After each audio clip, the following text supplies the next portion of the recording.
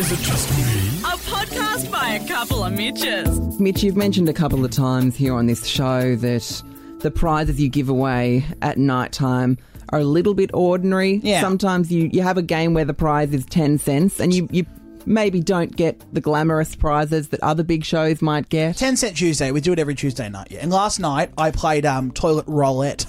Nice. All the drama around the toilet rolls, I gave away toilet rolls. So you definitely don't have the resources to pull off those big surprise give backs that, Ellen does, where she makes someone's dream come true. Oh, you're going to Disneyland.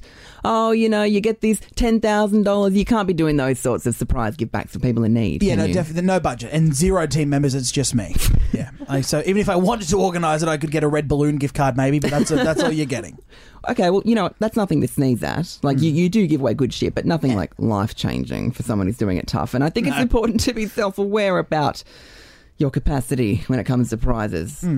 Unlike this news crew that's going viral for their very rubbish prize that they gave to someone whose house had been flooded or something. I've got the audio here. Take a listen. The fire broke out at Mary's home on Mill Road in Clover Monday night and destroyed almost everything she held dear.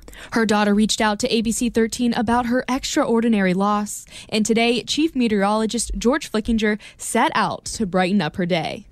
We have an umbrella, and I've never actually signed one of these before.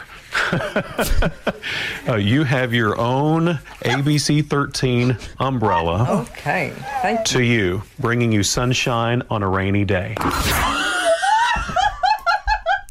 Oh, no. Can you imagine if you've lost your house, you reach out to like a TV or radio station and they get back to you and say, yes, we'll come to your house. Can you be here at this time? In your mind, you're thinking, oh, my God.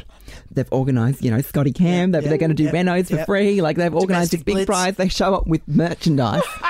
A bloody signed umbrella. They took roof over your head literally. They're just like, put this over her head, she'll be fine. So has she got a house? No, do you know? No, but she has an umbrella. Very true. Poor Count your blessings in that scenario, don't you? Is it just me? A podcast by a couple of Mitches.